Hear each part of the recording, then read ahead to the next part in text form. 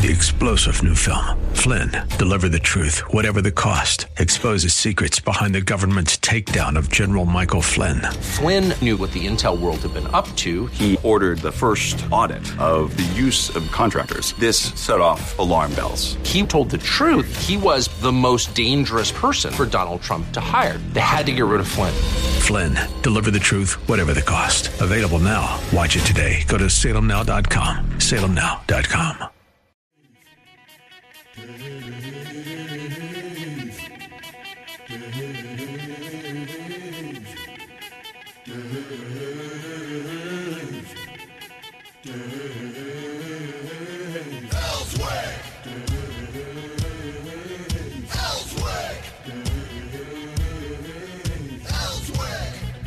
All right, let's get back to it. Second hour, Dave Elswick Show. Don't forget, next hour at 9 o'clock, we'll hear from Benny Johnson, Big Benny Johnson. He's going to join us. We're going to talk about Little Rock violence and his organization, what they're trying to do about it. Talk to him about what he thinks the mayor's doing, the police are doing, and get his take on it.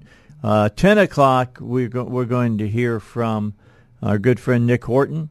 He'll let us know what was going down about SB 306. We were just talking about that, yeah. Dealing with the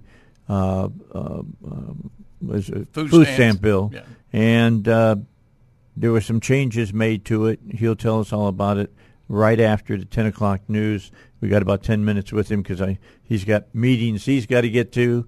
And so he'll discuss that with us here on the Dave Elswick Show. But yesterday was the big showdown in state agencies and House side dealing with Mary Bentley's FOIA piece of legislation, 1610, and then the FOIA bill that was brought up by our none other than State Representative David Ray, which, to be honest with you, made Mary's look like Rebecca at Sunnybrook Farm. Yes, it did. And 1726. Let you know that got defeated. So far. Okay. Well, yeah, it can be brought back up. I don't think it will be brought back up just because the vote was decidedly against it. It was. It was. And, we're going to talk a lot about it. And I know you've got the news articles that were written on it, but here's one thing to start this discussion with, is we had so many citizens there to testify against it. The only people who testified for it were government officials. Government people, that's right. And I think that resonated with the committee. Go ahead right off the bat and tell you, tons of citizens there, and the committee really listened to each citizen. I mean, intently listened. Joey McCutcheon worked tirelessly. I know the guy's going on no sleep on fighting this, but when it came to the cleanup position in the batting order, Robert Steinbuck hit a grand slam. He knocked it out of the park yesterday, and pretty much, I think at that point, it pretty much nailed the coffin door shut on it. Yeah, he made the statement that this was not a bill in the best interest of the state. And the FOIA task force has never issued an opinion like that before, but that's how bad this bill is. Yeah, I was in that meeting, and usually you'll have a couple of maybe pushbacks or something in the task force meeting, or some, hey, let's talk about this or that. No, on this one, they were just all in sync. Yeah. All in sync, unanimous.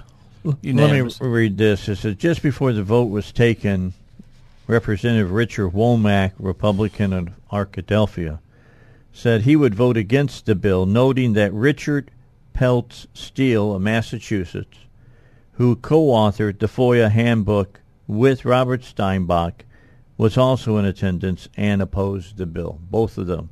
He says, quote, we have the men who wrote the book in this room, and they're against the bill, Womack said. Literally, everyone who testified in favor of the bill has something to gain from its passage. He sure did, and I thought that was such a a spot-on statement from a guy who listened intently to everyone who spoke. And what happened was after everybody spoke and David Ray came back up to give his final spiel to the committee, he basically said that everything everybody had said, including Robert Steinbuch, was not true. He specifically talked about Robert's testimony and said it wasn't true. That's when Womack basically said, hey, I'm going to trust the guy who wrote the book. And so I can't say – I will say it again. I can't say enough about the committee members. Not all of them voted against it, but I can say that they listened. They listened intently, and I think that's a good thing. Yeah, keep in mind that, when you run again for office, it's things like this will come up. By the way, the vote against Ray's bill was 9 against and 4 in favor. I think it's dead. You know what's interesting about that vote? I hope it's dead. And what's interesting about changing nine, what you'd have to change is about 4 votes. Yeah, that's very difficult. It changing 2 votes is difficult. There's a couple of troubling things about this.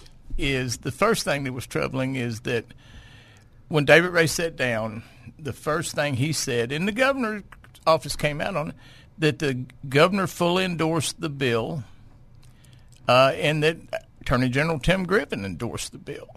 The second thing that was troubling to me, and I'm not trying to pick on her, but Representative Mary Bentley, from the time she brought up her bill, she made clear in every interview and every talk on it that she didn't want to do anything with the records portion of the bill.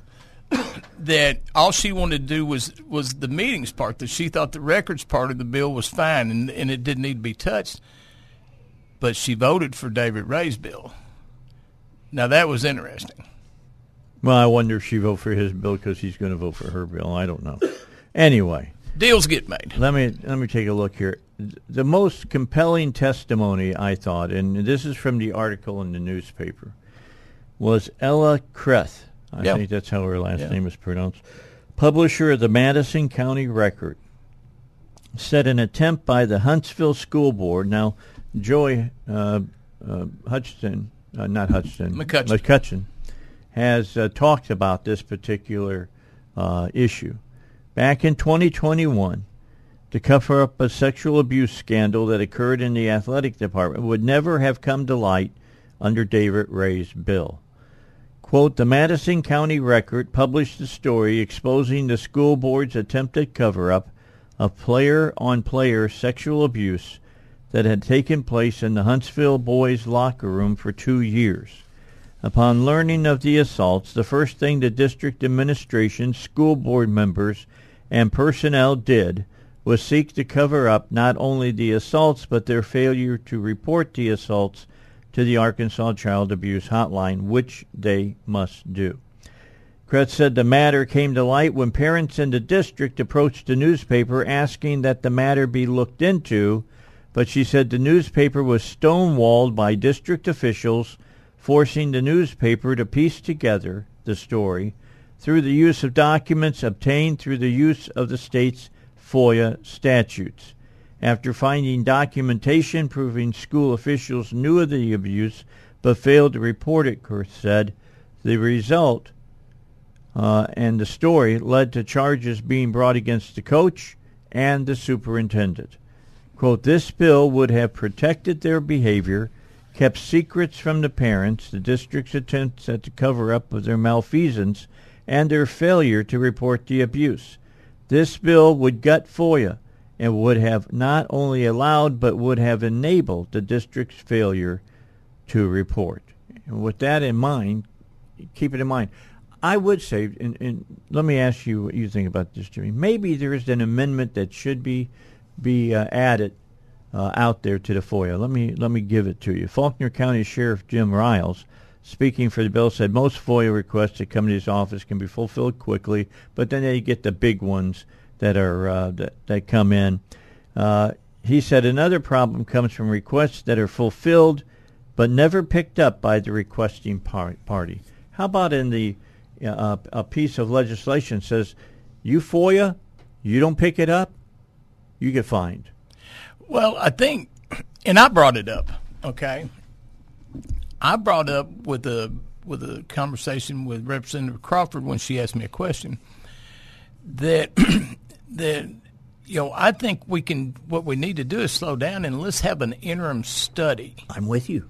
Okay, I go along with what you're saying there. And because FOIA abuse is there. Now, it's not as prevalent as people think it, but it's there. Yeah, there's some people that are abusing. Russ Rake up in Little Rock. I mean, he's a blogger, and he lives to FOIA to make people's lives miserable. Government people. I'll give you an example. At North Little Rock, and here's where we do need to look at something.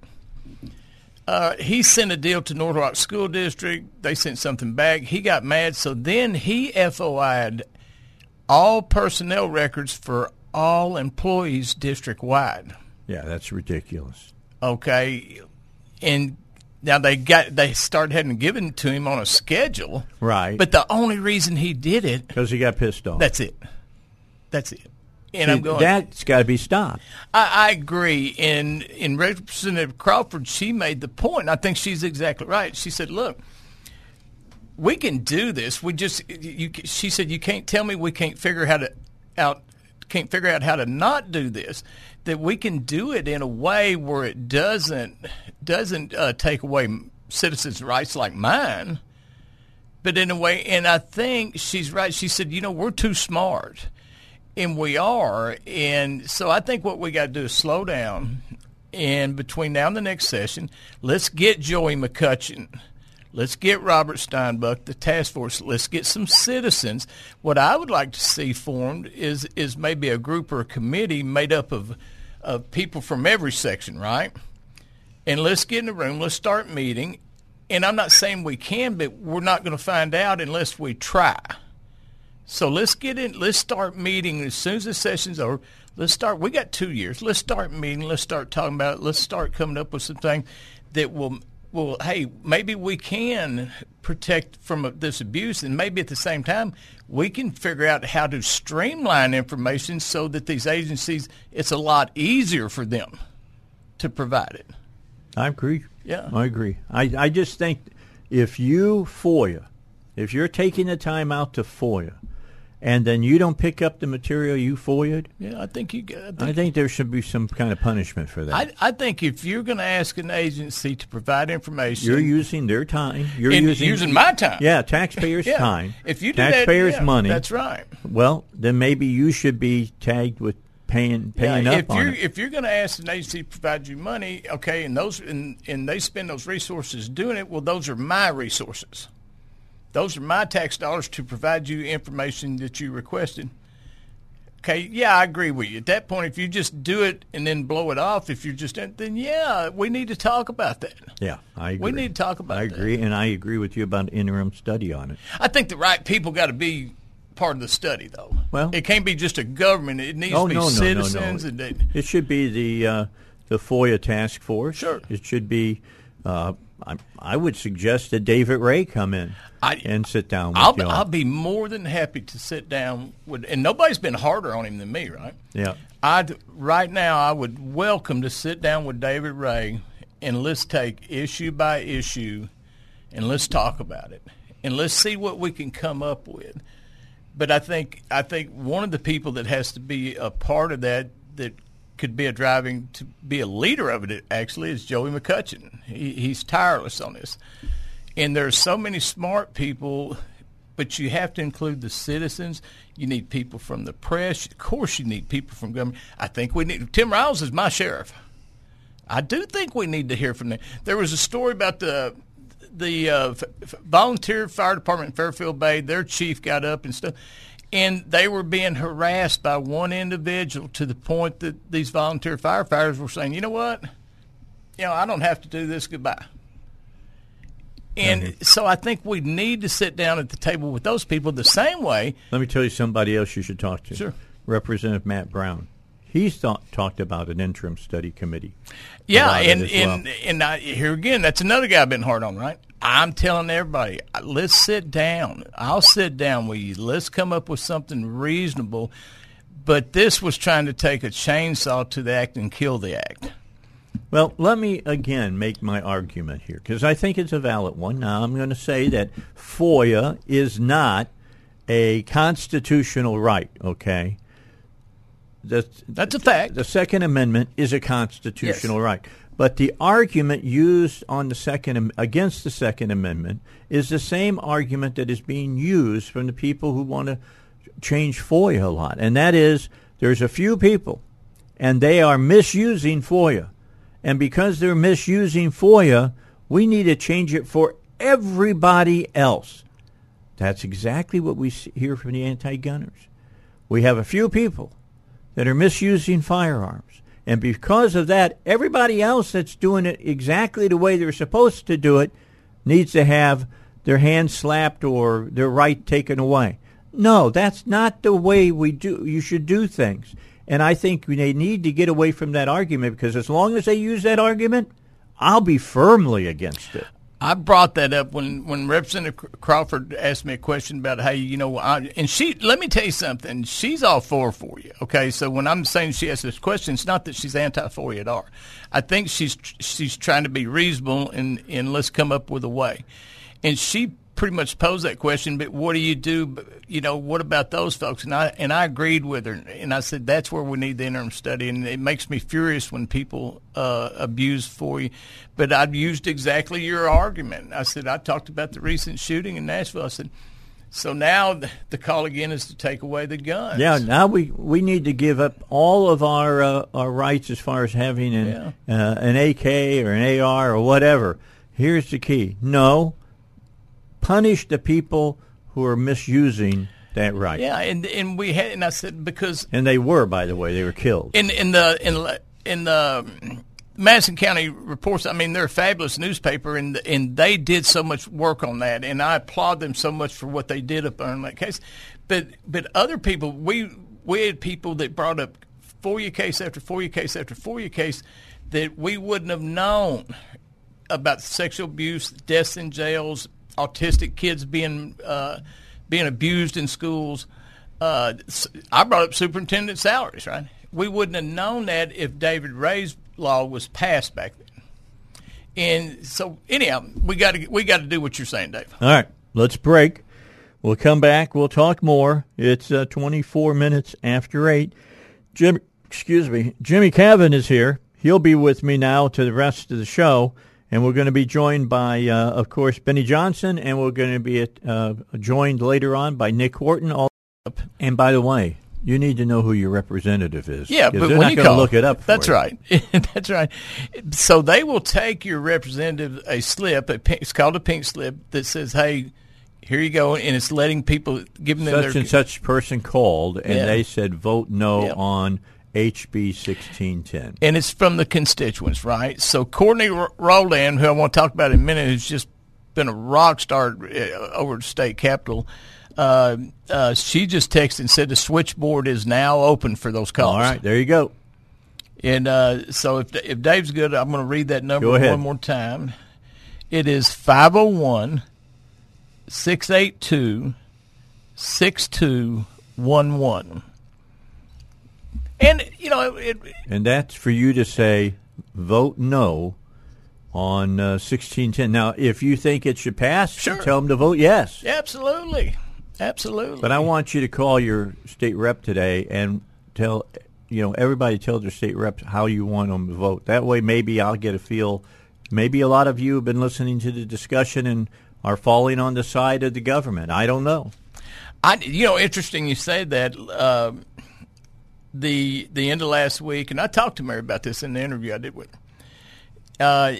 I did a 2-day poll in Faulkner County, Lonoke County, Prairie County, Pulaski County, okay, on her bill. In just a quick 2-day poll. Yeah, yay or nay. Okay. 284 against, 1 for. Yeah, even if you think that a lot of people maybe didn't get involved in that there was just one vote for, should speak volumes. Sure. Sure. Look, the only people that spoke for these bills last night was the government. That's it. All right? I want more freedom for you and I. That's what it comes down to. So I've seen pictures of the meeting last night, and it was packed. It was, and people stayed late. Let me tell you, I went to that committee room a little before noon. And you had to hang around until what time did they start talking? Oh, my gosh, it was well after. It was like 6 or something like that. I got a problem with that as well. Well, I'll tell you another problem I got. Now, let me tell you something. I got there a little before noon. I was the first one in there, but it wasn't 10 minutes. People started filtering in, and people waited there and sat there. That had so many people in there, and we're all waiting for the session to end so they can come in there. But the other thing I want to talk about is these bills were so important. Now, on 1726, there was no time limit on testimony. Okay. Oh, excuse me, there was. Okay, 1726. So that's the point I want to make. When we got there, Ray took forever to make his spiel. That's fine. He had the Attorney General's attorney there with him, who we'll talk about later, but who Robert actually taught in school. And the Attorney General's attorney was making their statements. So when it got to us, I was the first one to speak, and I did my deal. And then what time was it? Oh gosh, I can't remember. It was late. It was probably 6:30, something like that. And so then somebody said, "Hey, let's make a motion to limit testimony to 5 minutes." And everybody's kind of looking, okay, so here we go, and which is fine. Okay, I can deal with 5 minutes because you can make your argument in 5 minutes, right? So when we get to Mary Bentley's bill, and then somebody makes a motion and says, okay, let's limit testimony to 15 minutes for, 15 minutes against, which meant that everybody there that had signed up. Now that's total time. Yeah. They're talking. Everybody there that came and stayed all day. Yeah. At 15 minutes. So we got like 10 people, and they said for the whole 10, you got 15 minutes. Well, I'm looking around. That's not right. No. So when Mary gets up there, now here's the other thing. We've got all these people that stayed late. There was more than that were going to testify against her bill, but they finally had to go home. They got kids. They got right. All right. So you know how many people testified for her bill? One. Justice P. Sam Strain, Faulkner County, who I like. One, but he sat there for almost 15 minutes talking. And the people that were against it, got that. You got 10 people want to talk against, and you got one person talking for. Well, they're going to get all the 15 minutes. Yeah. As a matter of fact, we had people that didn't get to testify. Joey McCutcheon got 37 seconds. Okay. Robert Steinbeck didn't get any time. Wow. So I'm going, come on, guys. Yeah, I'm with you. I mean, all right, let's get a break in. It's about 11 minutes till 9 o'clock. Don't forget, coming up in the 9 o'clock hour, Benny Johnson's going to join us. Little Rock Violence Coalition going to talk to us. We're going to talk about the violence in the city and see what Benny has to say to us. If you're tired of living with chronic pain, chronic knee pain, chronic joint pain, shoulders, hands, whatever, I want you to listen carefully to me just one moment here, because there's new regenerative treatments now available in Little Rock from QC Kinetics, the nation's leader in regenerative medicine. They're now open.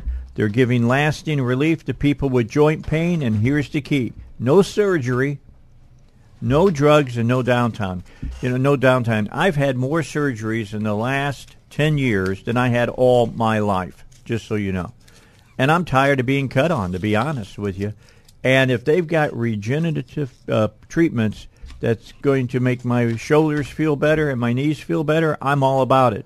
If they don't have to cut, as well as they don't have to stick needles into the joints and, give me a steroid shot or something like that. Regenerative medicine, here's how it works. It takes highly concentrated healing agents right from your own body, and then those powerful treatments will help restore and repair damaged tissue in your joints so you can move again without pain. QC Kinetics is over 100 clinics nationwide. They now have one here in Little Rock in our local area. If you got pain in your knees, your shoulders, your hip, your back, you need to check out these new treatments. They can actually help you get your body restored and repair itself. Call now. Schedule your free consultation with the local medical professionals at QC Kinetics. That number is 501-222-8440. 501-222-8440.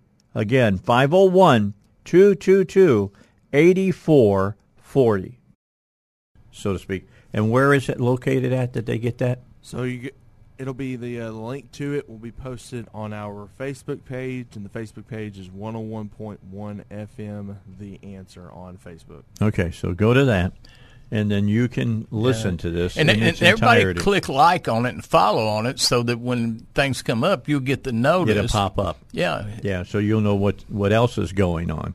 The vote on Mary Bentley's bill today, that is House Bill 1610, is coming up after the House convenes, which will be at 1 o'clock today. So after that, it can come up at any given time while they're in session. So keep that in mind.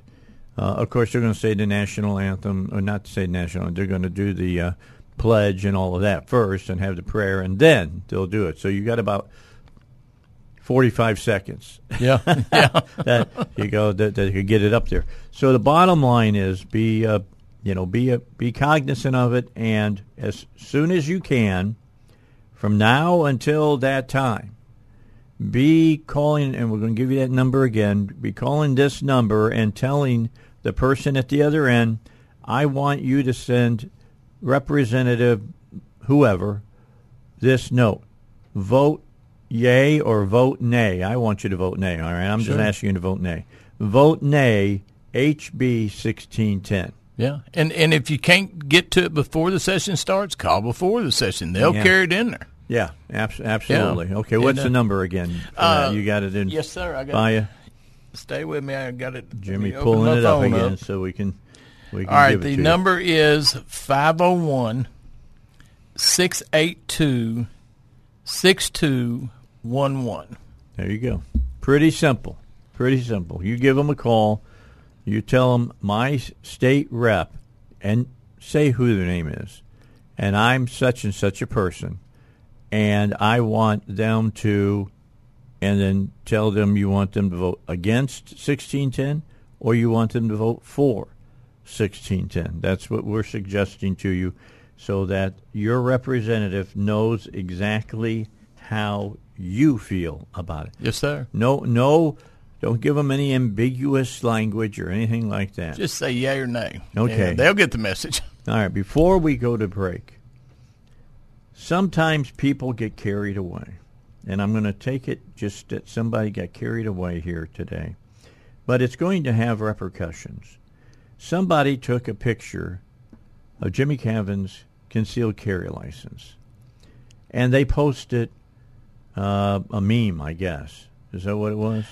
What I'm getting is that the committee members got a text. Okay, so it was directly to the committee members. Yes, that was state agencies. Yeah, that they got a text that looked like it was from me with a picture of my concealed carry permit in a threatening manner. Yeah, and look, that's not.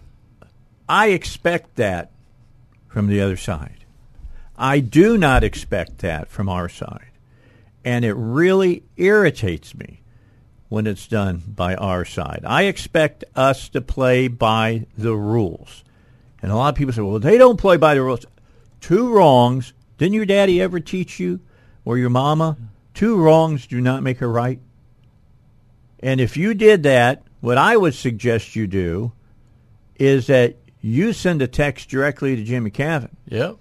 And you apologize for doing that.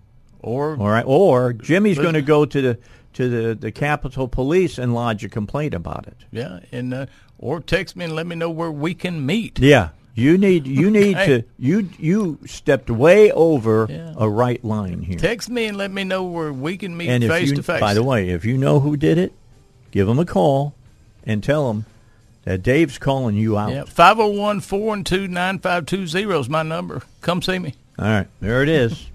Don't forget Nick Horton will be on SB 306.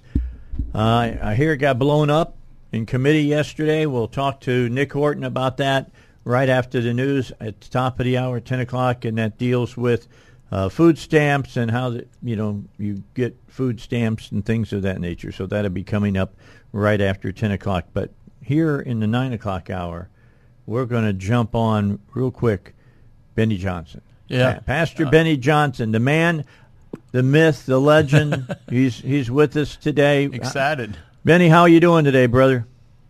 I'm not doing good, man. I'm disturbed about this violence that's going on in our city. But Dave, I think you're having on the show to talk about it. Such an important issue. Well, I agree, and I'm not happy with what the mayor of Little Rock is doing. I want to see more out of the police department, but the police department needs more people to do things about the violence that's going on. Why don't you just share from your heart, because I know that's where it's going to come from, Benny, about what's going on in what you like to say is your city. Well, we have to get more people involved. Even though the former police chief, Trent Buckner, which we see eye to eye, but the one thing I agree on, we can't police ourselves out of. We're going to have to get our faith-based organizations involved. We're going to get our community involved.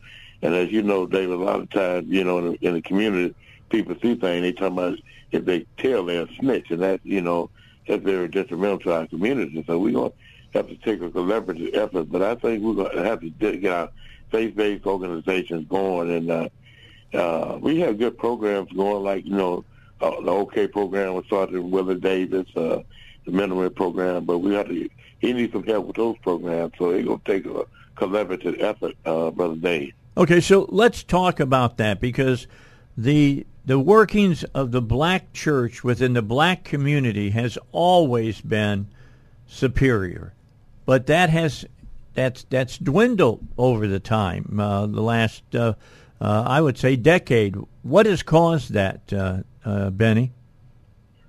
I definitely don't know. I've been trying to reach out to Pat. Now we started a new coalition here called Peace, an acronym for Peace, and we got a few ministers that get involved. But we're gonna try to reach out to some more. But we're gonna have to go out into the street. I've been saying we're going to take it from the church seat to the street, and now me and Pastor Walter Cochran, we had been doing it before my health got bad. We was going out, we was knocking on doors and asking people what we need to do to get involved, what we need, for you to do, and it was being effective. But we need more. We need the pastors to definitely get involved. Okay, so Benny, do I need to call Robert Smith and get him on the air too? I love Pastor Smith. Pastor Smith, I mean, he's doing good. He's doing good in this community over there on Action. Yes, and I love Bishop Robert Smith. Good man. I'll give him a call. I'll get him on my show and bring him into the studio. Yeah, he's, as Christian men, I can say I love you both. All right, I really, really love you both. You do great jobs in your area. So, you tell me how badly is the violence going here in Little Rock? I mean, we hear the mayor say it's not that bad. Well, my eyes aren't lying to me. You know what I'm saying? I mean, you 13 homicides and we just now 3 months in. It's bad, and I think we're in a state of urgency. And I wrote Congressman French Hill, and I'm hoping to hear back from him soon after the young lady got killed the other day. I mean, man, it was all of it tragic. But man, we're gonna have to find a way. And I'm not talking about that's with the Second Amendment right. People have the right to bear arms. Yeah. And I'm talking about getting these illegal guns off the street. Yes, sir. We specialize in getting illegal guns off the street. And I looked at the video. I don't know if you saw the video the other night where the car just pulled up and opened fire on another car. It's all over. It's all over Facebook. And man, we got to find a way to get these legal guns out of the hands of people, especially the felons. Well, part of that comes down to something that you talked about right at the very beginning, Benny, and that is don't be a snitch. Hey, telling the truth about somebody who's doing something wrong, as far as I'm concerned, is not being a snitch. No, it definitely not. Because check this out, Dave. Now, if that was your brother or your sister, your aunt, your auntie, your mother got killed, you want somebody to turn them in. So just imagine them being your own kinfolk and turn these people in. I mean, we have to.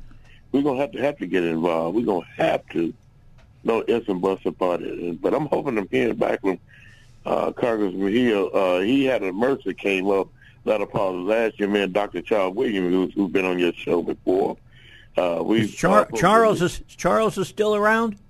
He's still here. Well, I'll get him in here too. I'll bring all three of you in. How's that? We'll have a big summit right here on the station. Yes, sir. Yes, sir. Okay. All right. I had a tragedy in my family. That's why I couldn't come this morning. My first cousin's son got killed in a car wreck, man. Yes, sir. My condolences on that. Yes, sir. Edgar Johnson Jr. But we funeralizing him on Saturday. But Dave, I thank you for having on, man. This thing is really is out of hand, and if we don't, we're gonna surpass what we did. Like we had 8 homicides, and one is too many. Yeah. Yes, I know that you put up crosses for the unborn that have been aborted. Are you going to start putting up crosses for the people who have been killed on the streets of Little Rock? They have, I believe.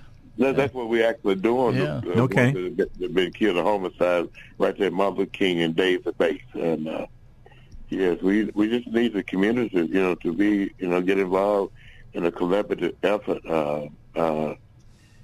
Oh man, I'm almost speechless because my heart is hurting. I don't even have to know the victim.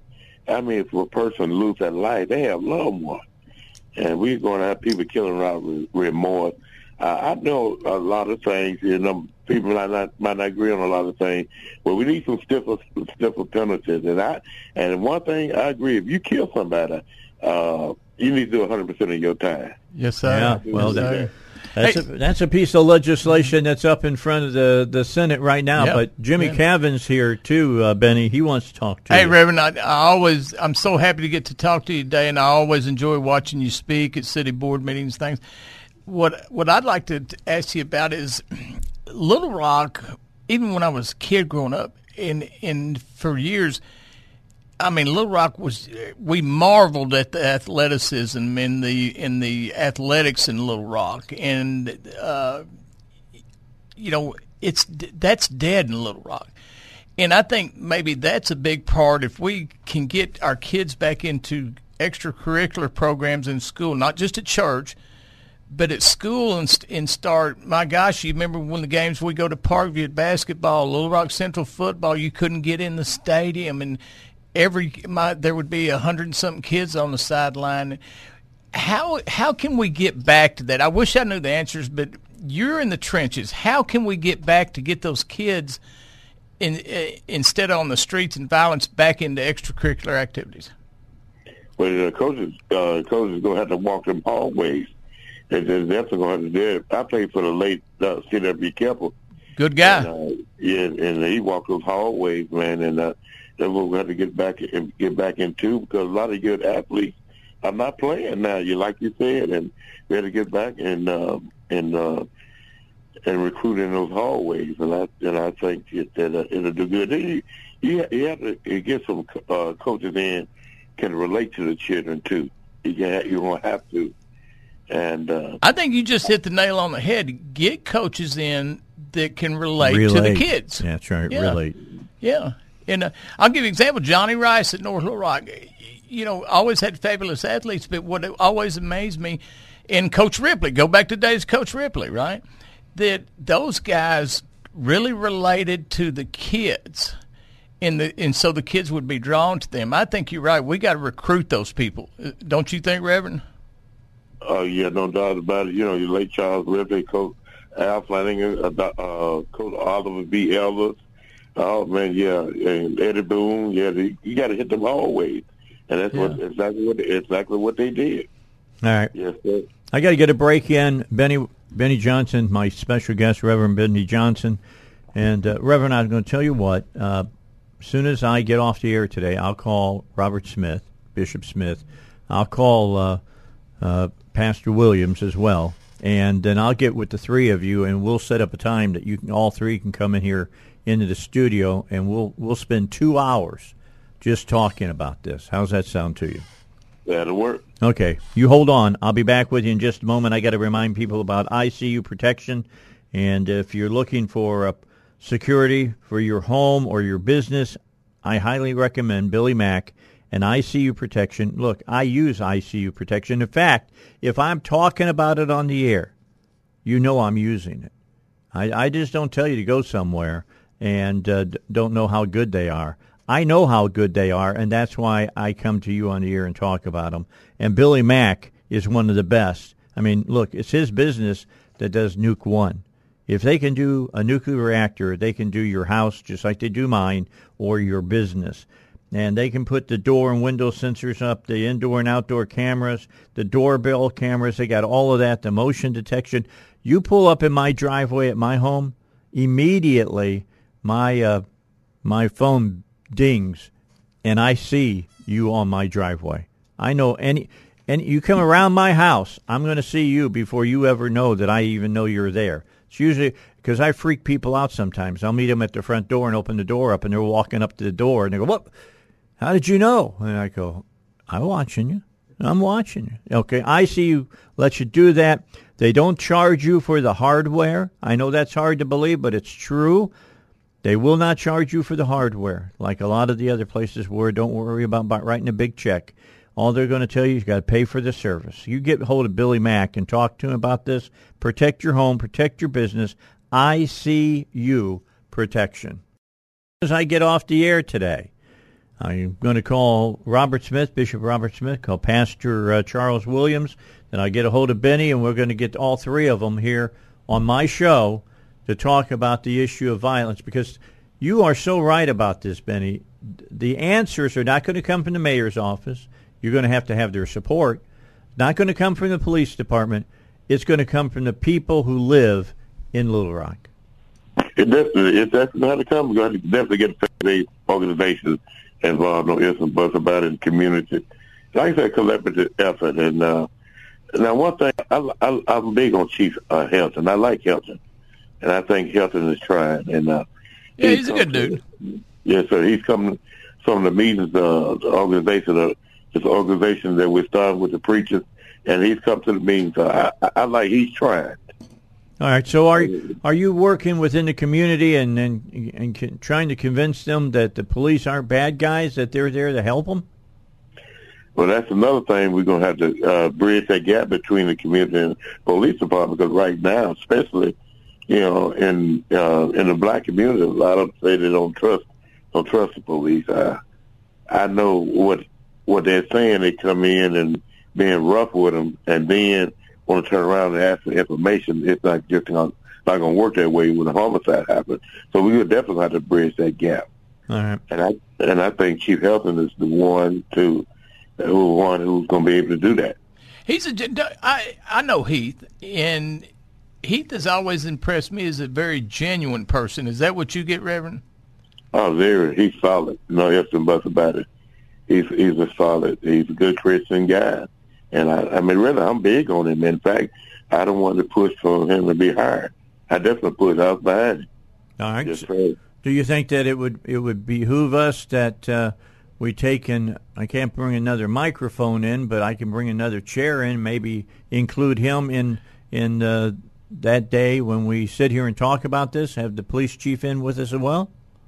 Yes, sir. I think it'd be positive, real positive for having him on, and we can brainstorm. Yes, sir. Oh yeah, he'll be here too. Yeah, he'll show up. I know. Will show up. I've talked to him before. I have no doubt that.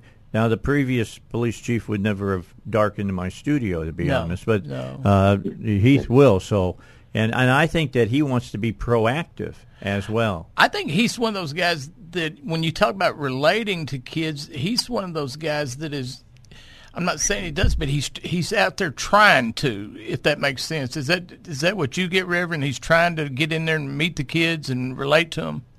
I think he's 100% trying, and him, reaching out and coming out on this Saturday. And he's a family man. He has children. He has a wife.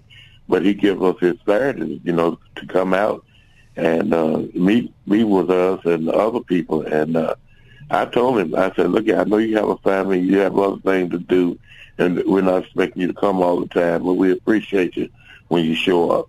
And when he says he's going to show, he gives you his word. He's going to do it. That's one thing I like about it. All right. Reverend Benny Johnson, my special guest. Love him. I love the Reverend. I mean, I got to know Benny years ago when we were doing drives for bicycles for him for kids in the city, and I have a lot of respect for this man.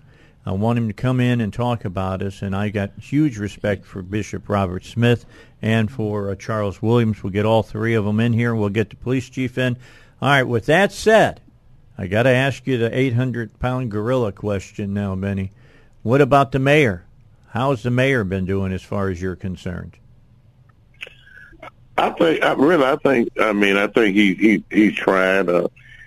I'd like to see this program, the New Future program, to be reinstated. When they had the New Future program, went out into the community. They was on the front line. They was hands-on. And they was squashing a lot of, as they say on the street, a lot of beef before it happened. And I'd like to see that program. In fact, I spoke to the city board. I said, we got to get this program reinstated because it was being very effective. And the more, the better. And I know you had a street team, and I'm not trying to be critical of the street team, but the more, the better. And I thought, in fact, I went out with the New Futures program, and this program was very effective. And I don't know why some of these board members decided they wanted to defund the program. That's just not right. When you say public safety is your number one priority, but yet you take away a program that's being effective, that's been hypocritical. And I told the board that. One thing I like about you is your conviction. And I was telling Dave before when we found out you were going to be on, I said, let me tell you something. Reverend Johnson, he's going to go to city board meetings. And he's going to tell them what he thinks. I know that about Johnson, let me tell you. It's always fun to watch. And you go up there with a man of conviction and say what you feel. And we need more of that. We need more people, regardless of the issue, to go to those meetings and talk to them. Yes, sir. And it's not enough. It's not enough. Yeah. Enough people that's going down there. You're definitely right. And like I said, sometimes we don't hit home until some tragedy happens to that individual's family, those individual families. Then, it's an uproar. But like you said, we need to be proactive instead of reactive. All right. I've got 2 minutes here with you, Benny, and when we have you all on, I want to talk about what do we do to salvage the black family, not only in Little Rock but just in this country. I mean, we got problems with white families, Hispanic families, and all kinds of families. But the bottom line is, within the black family, a lot of daddies are missing out of black families, and it is really causing problems. And that's where the church is going to have to step in. I don't know how you guys step in. I don't know how you make the inroads that you got to make, but that's what we're going to have to ask the Holy Spirit to take care of that. You know what I'm saying, brother? Well, and that's it. I'm glad you brought it up. I mean, we do not turn away from God. Tight-knit family back when I was coming up. And my daddy, he'd get up on Sunday morning, and he called all 5 of our names. We don't get up. That humble young man would turn into a raging bull. He'd get that strap out, and he going to work.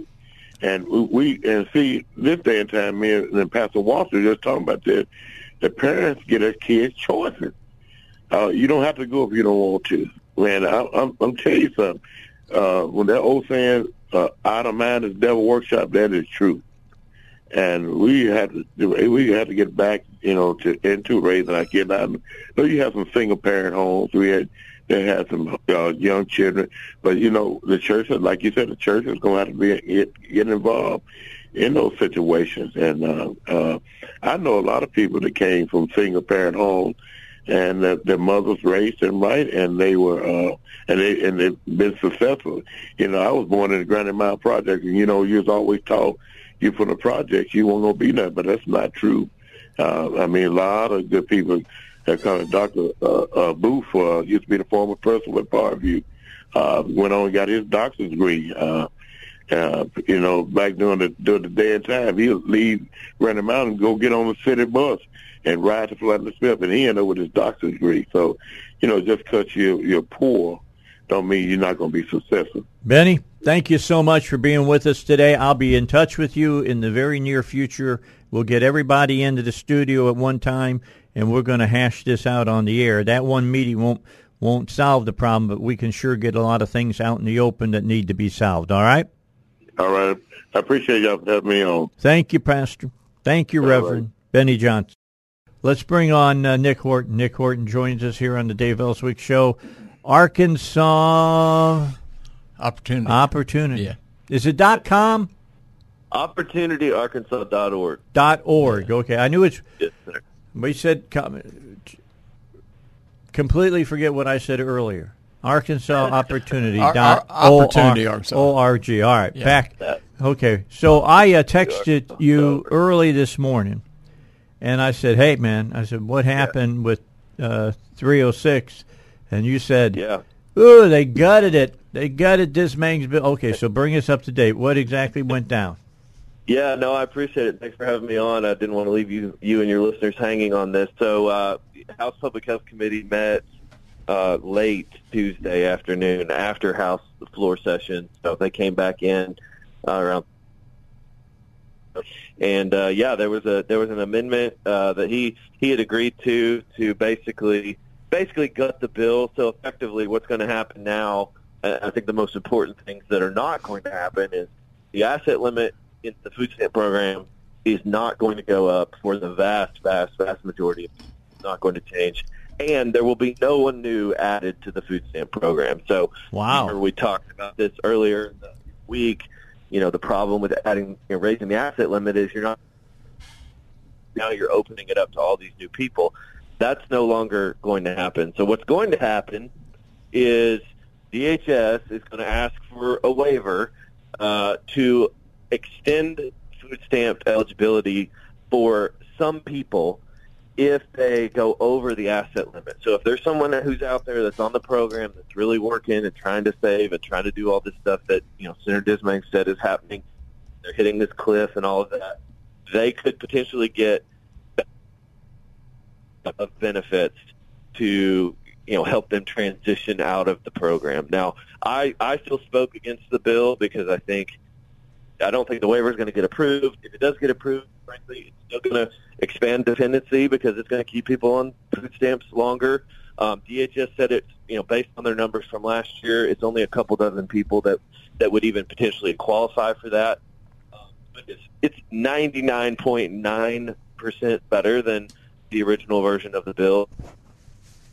People, and it's not going to change the existing asset limit. And frankly, again, I don't think it's going to be approved by the federal government. So essentially, it's a nothing burger bill. I think it will just get rejected and sent back, and we'll go back to the way things were. So it's going to be probably heard by the House today, and then it'll have to go back to the Senate to concur with the amendment and all that. But the bill, I will say, the bill is going to pass most likely. The bill will pass, but the bill does basically. But the bill, the bill that we talked about earlier in the week is not the bill that they're voting on. That's right. It's the same bill number. So in a way, I think for some people, they're going to think, Senator Dismang, I think, is going to think it was a win for him. But the details of the bill, the bill was basically gutted, and the language was rewritten with this new version that does effectively nothing. Nick, is this a way of saving face, so to speak? Some face saving. I can't speak to the intent of this strategy, but there will be some people that benefit because, now Senator Dismay is going to get to say he passed this bill, and, good for him, I guess. But on the details of the policy and what's going to happen to the food stamp program, effectively he's losing and the people of Arkansas are winning. All right, so let me ask one last question because I promised I wouldn't keep you very long because I know you got other committee meetings that you got to go to. Here's my question on this. Was a lot of the reason that it went down in flames because the governor let people know that she wasn't behind it? Yes, and I'm glad you asked that because I want to be sure to give her and her team a lot of credit. They worked really, really hard on this, and yeah, I mean, she came out in the newspaper and said she was opposed to it. I think there was a pretty clear message sent that if it got to her desk, she was going to veto it, and she stood the line. And because of that, Disbank folded effectively and gutted the bill, and again, the bill will pass. It's not the same bill that it was 24, 48 hours ago. So it's a big win. It's a big win for taxpayers, and the governor, frankly, deserves a lot of credit for it. And the only thing I will say, in addition to that, is just, for your listeners out there that have been following this issue, this isn't over. It's over for this session, I hope. But in House Committee on Tuesday was very clear, reiterated several times that he intends to continue raising this issue, and I expect whether it's in a special session or legislative session in 2 years, he's going to continue to try to do this. And so, we need to kind of continue to put the word out there, let legislators know and the public know why our current food stamp policies are really good and strong. In fact, we released this morning on our website actually about how we have the lowest food stamp enrollment in the region.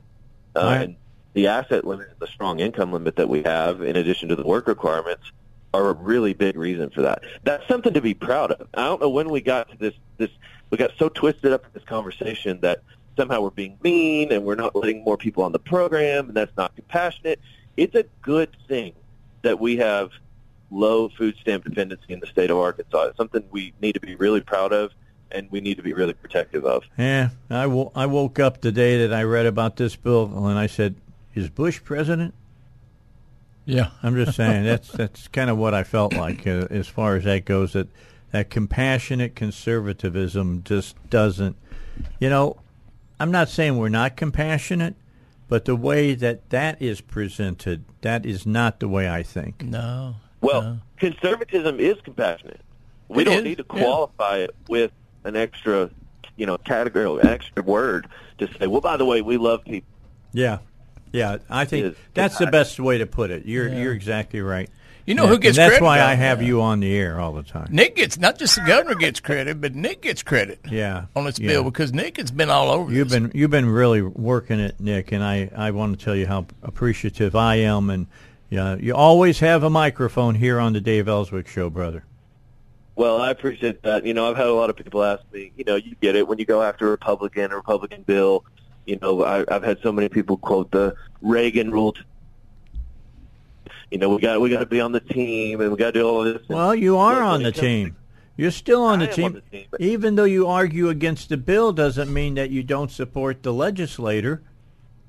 That's right. And I just think at the end of the day, look, expanding welfare, and if you can say anything about me, Dave, the people can say a lot of things, but I've been pretty consistent about where I stand on expanding welfare for about 15 years. I agree.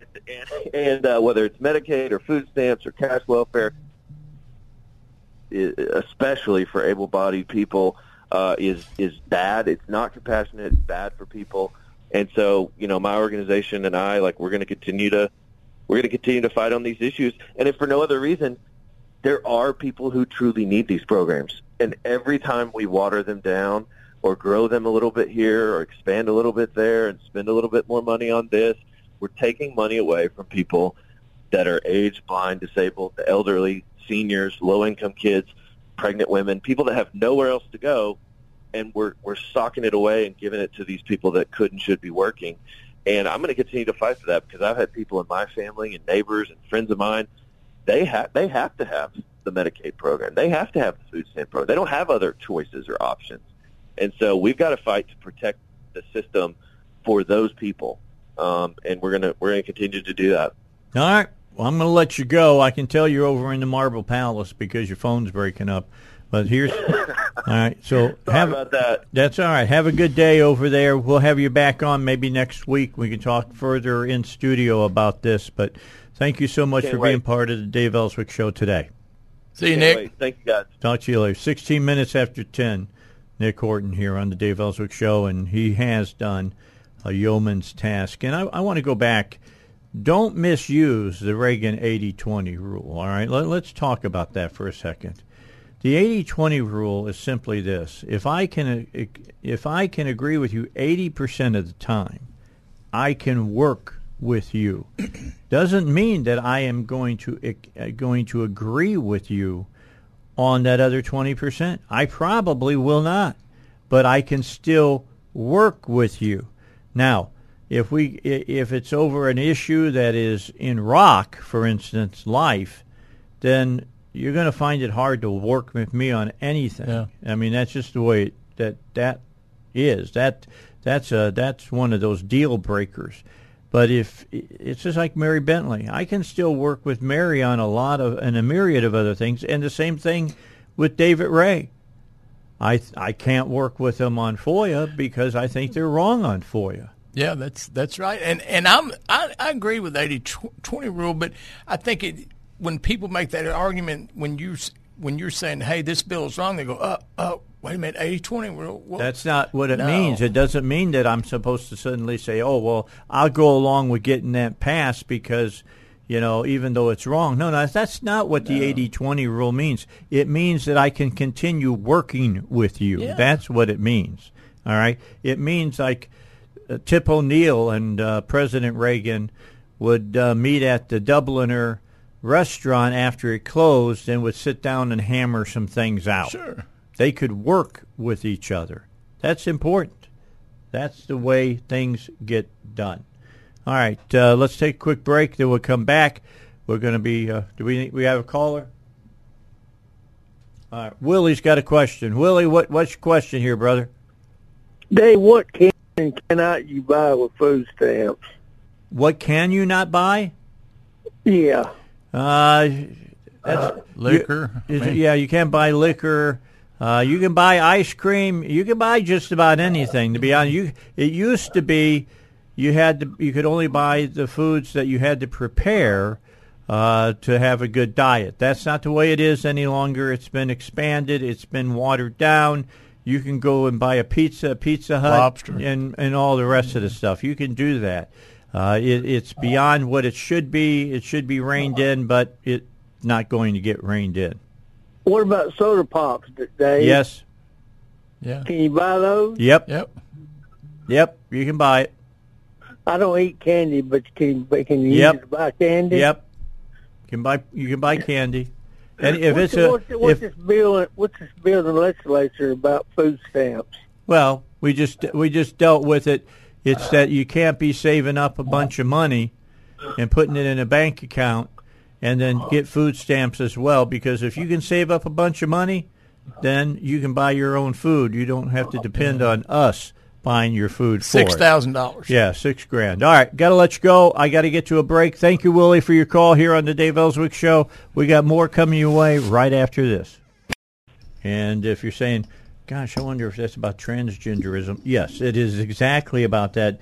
The Daily Signal saying, new children's book, She Is She, combats attempt to deny females their womanhood. And you know what? You're exactly right, Ryan. You're right on the button if that's what this book is all about, because when I look at women's sports now and I see men showing up in women's sports, that's taking away college scholarships from them.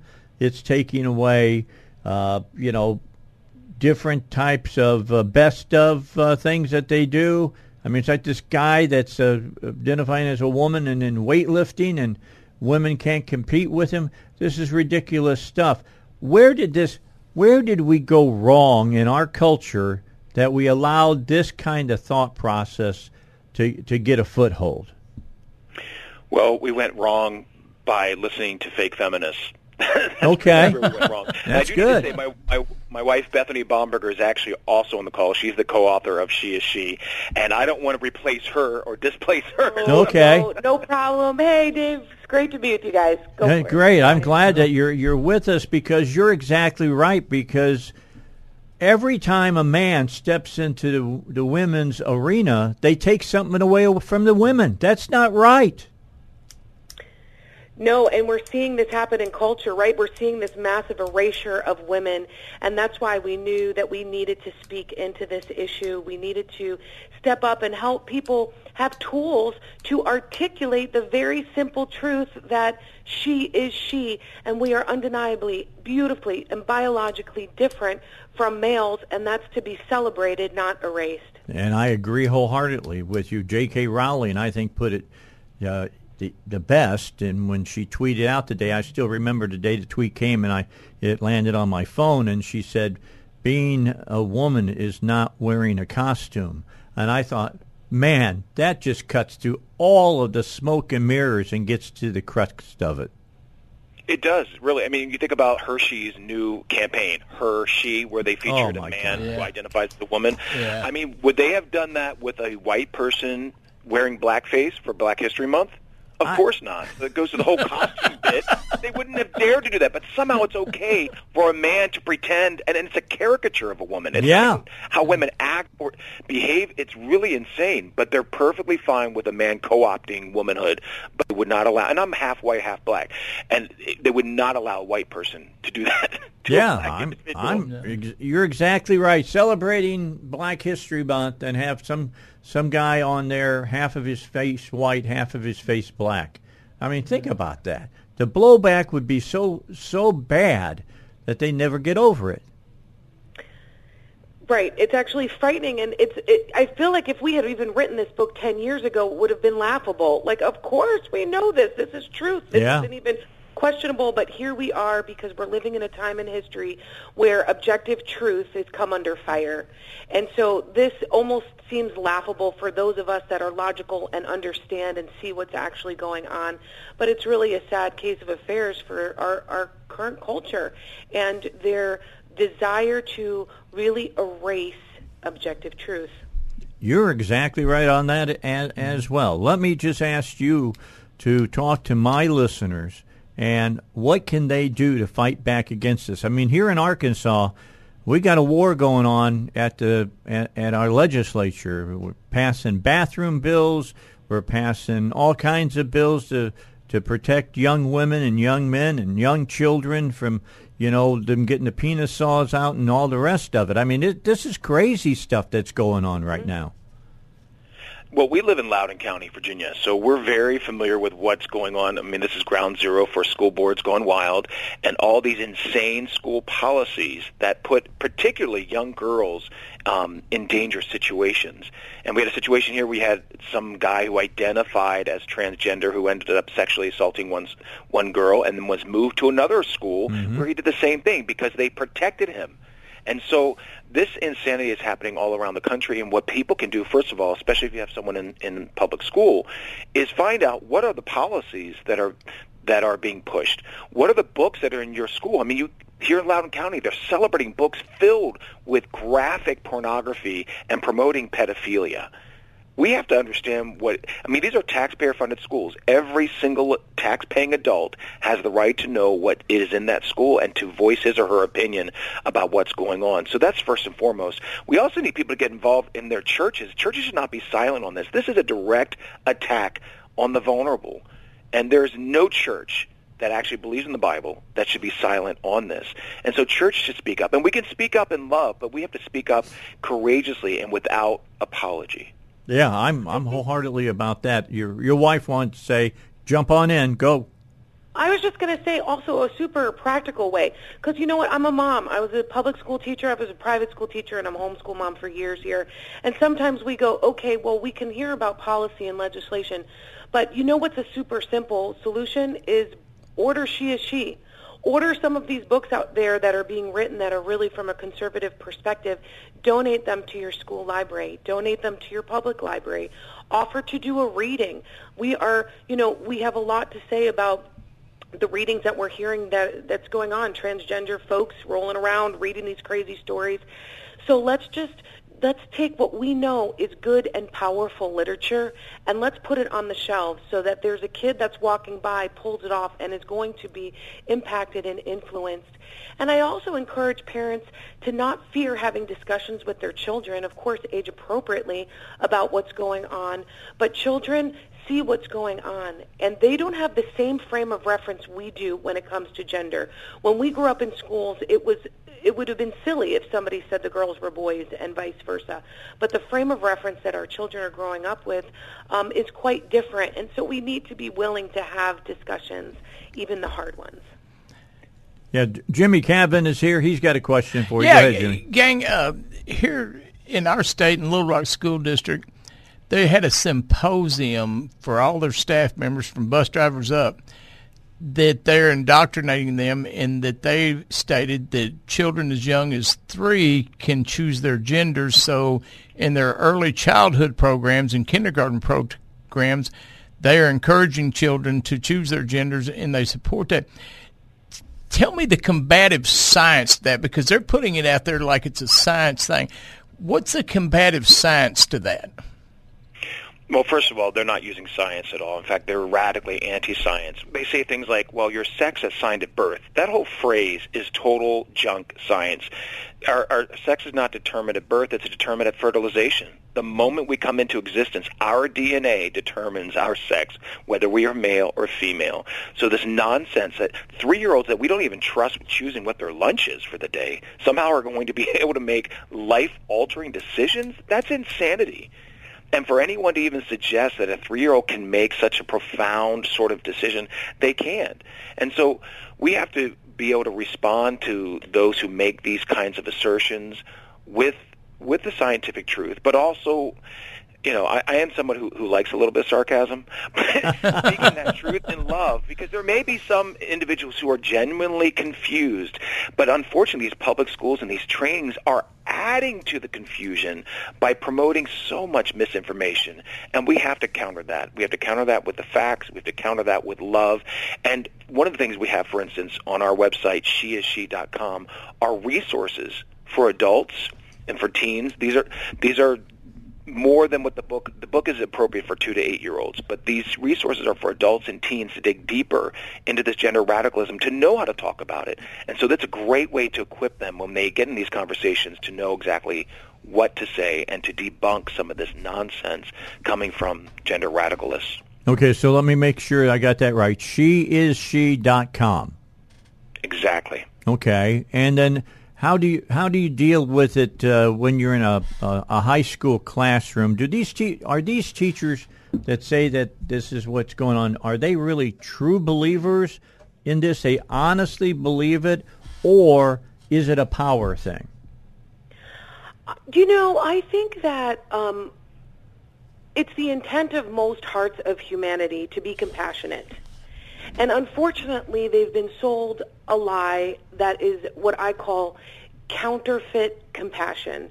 And so they believe that they're actually doing something that's compassionate for the children by affirming different anxieties, different things that have led them to come to a conclusion about their gender, when truthfully the compassionate and loving thing is actually to bring them to a place of truth. And so I think that, unfortunately, when we don't have the truth as our foundation, what we're standing on is rocky, and we can be swayed by so many different things, so many different agendas, different people's opinions. And I know, because I was a public school teacher for years, we're in professional development, you're with your colleagues all the time. And so if there's an agenda being pushed, sometimes even in a situation like this, where we're talking about, like I said, simple truths, she is she, you can be in those situations, and even simple truths can seem to be so, can get watered down. And before we know it, the teachers are just moving over to this popular opinion, which is not based in fact. Right. From an activist perspective, is definitely about power. I mean, all these social movements, it is always about power, and that's what we're seeing played out. It's why they want to control which pronouns we use. It's why they've created an entirely new language with made-up pronouns. It really is a lot about power as well. So it's these things going on concurrently. People wanting to be compassionate, but there are also the activists who want to gain power and want to gain control over what we say and how we act and what we even believe. All right, we need to get you guys down here because in Arkansas we're fighting against the tooth and nail right now. Yeah. In our legislative session, it's unbelievable. Just passed a bill yesterday about pronouns and that teachers do not have to call kids by their pronouns. So we're fighting this and fighting it hard. You all are doing a great job in writing a book about this. She is the name of the book. If somebody wants to get a copy of it, just go on Amazon or go to Kindle or whatever. Is that where you pick it up? Sure. Amazon or sheisshe.com. And just so you know, since we believe in gender equality, He Is He will be released late in the summer. All right. Because boys are demonized and marginalized all the time, and guys are awesome too. And so we want to celebrate what it means to be a boy, what it means to be a father. But this book, She Is She, really does celebrate femininity, celebrates motherhood, and celebrates the special, unique nature of women. Thank you guys for your hard work. I appreciate you joining us today on the Dave Elswick Show. We got to get to a break. Let's do that. sheisshe.com. Don't forget that website. Don't forget about my good buddy, Pat Davis. I'm not going to beg you because begging is not, pretty as far as anybody goes. But I'm going to tell you that I think that you're making a very, very valuable mistake if you're not getting hold of your health plan man. And here's the reason why. Why would you ever want to pay thousands upon thousands of dollars more for something that you can get for a whole lot cheaper and get it even better? I got to be honest with you. I can't put my hands around that. I can't get my hands around it. If you're paying big dollars for your health insurance and you haven't called Pat to find out how you can save money, why? I don't understand it.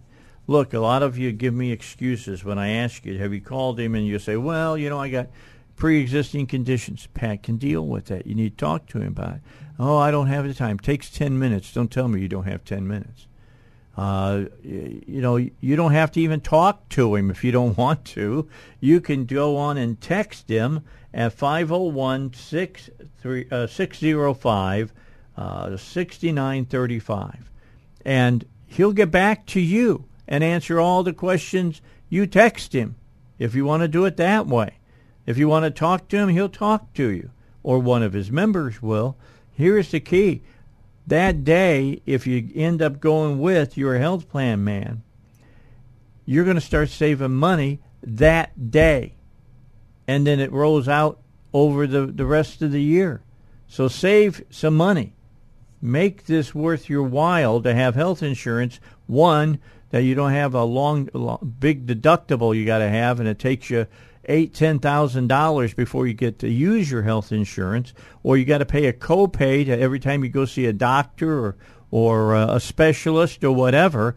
He'll get rid of all of those, and he's going to cut 30 to 50% off of your health care right at the top. Again, call or text 501-605-6935. That's 501-605-6935. See how much money you can save. And please, Dave at SalemLR.com, you email me and tell me how much money he has saved you. You can visit him online, Your Health Plan Man. That's one word, yourhealthplanman.com. So don't forget that either. All right, there we go. We're about done today. Tomorrow, let me run over who we got tomorrow. We're going to start off at 7 o'clock, and I'm sure he'll be here in the studio. Robert Steinbach will be here. I hope Chris Corbett will be able to make it into the studio as well. Always works better when they're in the studio because you can look at each other. You don't talk over each other. So we'll try to get both of them in. We're going to talk about what went down yesterday during the the meeting, the committee meeting, dealing with the FOIA arguments that went down, and I've been sitting here, and Jimmy's been telling me how Robert Steinbach just was Casey at the bat, but he didn't whiff. Yeah. That's the key. He didn't whiff. He hit a grand slam. He hit it out of the ballpark. Yeah, hit a grand slam. It was so good. He thought he was Aaron Judge. I can tell you, he got up there and he didn't come. He didn't come as a professor. He came with passion, and his argument against the law just tore what Ray wanted to do. Just tore apart the language in it. But it's how he did it. It's the passion he showed with it. Well, he'll be on to talk about that. Chris will be here because I hear Chris did a great job yesterday. Chris knocked it out of the park. Everybody that was there, and I said again, everybody that was there did a phenomenal job. Every citizen, everybody from the press did a phenomenal job. You know, Chris, his argument, I'm going to let him tell you about it. His argument was beautiful. But when, we were hitting base hits, hitting doubles, we had everybody's attention, and then Robert comes to the plate. It was like Joey's in the dugout as the manager. He's got everything going, and then here comes Robert at the plate. Bases are loaded, and, he sends it out of the stadium. Boom. Yeah. Hit it out of the park. Yeah. It's in the parking lot. Now, if somebody wants to watch that, how do they do it? The legislative website, just go to ArkansasStateLegislature.com, and you can go to that, and you can pull up the videos of the committee meeting. That's state agency. Yes, and I would encourage watching all of the testimony from the citizens, and watch everything build and see what each citizen said, and then watch Robert. It was a thing of beauty.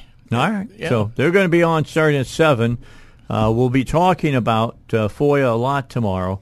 I have asked a special guest to come join us at 8 o'clock. Jeremy Horpenthal will be here from Acre at UCA. He's going to come in because next week, let me give you a warning right now, and tomorrow's Friday's show, so we wanted to get it in.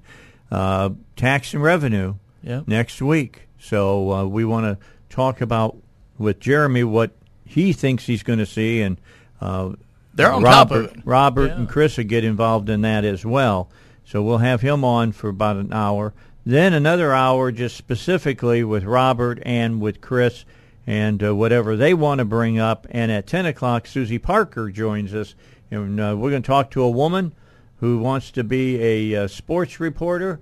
People keep saying, you're a woman, you can't be a sports reporter. And she says, watch me. So we're going to talk to Susie about that tomorrow. She's one of my favorite people. So keep in mind that she's going to be on at 10 o'clock tomorrow here on the Dave Elswick Show. And don't forget, Jimmy Cavan comes in of his own volition. It's on his own time. It's on his dime to be a part of this show, and he does a fantastic job. And I want to thank you again for coming in today. I love coming on. I really enjoyed it. It's fun. All right. It's fun. Well, we like having you on, and we're working. I'll let you know. We're going to call the chief of police right after we get off the air.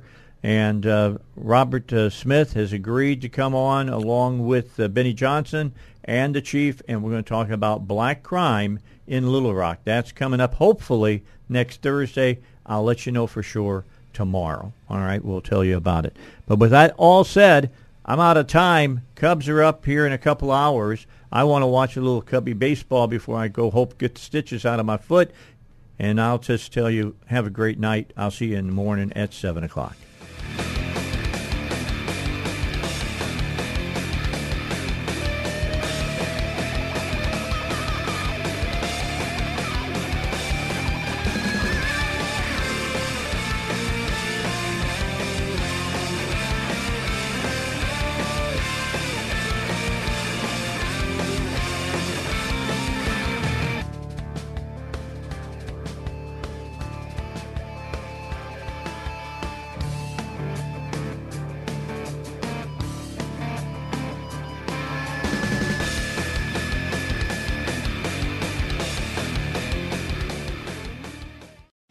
Three-star General Michael J. Flynn, head of the Pentagon Intelligence Agency, knew all the government's dirty secrets. He was one of the most respected generals in the military. Flynn knew what the intel world had been up to. He understood its funding. He ordered the first audit of the use of contractors. This set off alarm bells. The explosive new documentary, Flynn, Deliver the Truth, Whatever the Cost, uncovers the facts behind this scandal. Flynn told the truth. He was the most dangerous person for Donald Trump to hire. I find out the worst enemy that I'm going to face in my life is right here in America. They took my assessment and they wanted me to change it. And I was like, I'm not changing it. They had to get rid of Flynn. With in-depth interviews, archival footage, and never-before-seen personal records of the man behind the headlines. I just felt like I was drowning. Flynn, Deliver the Truth, Whatever the Cost. Available now. Watch it today. Go to salemnow.com. salemnow.com.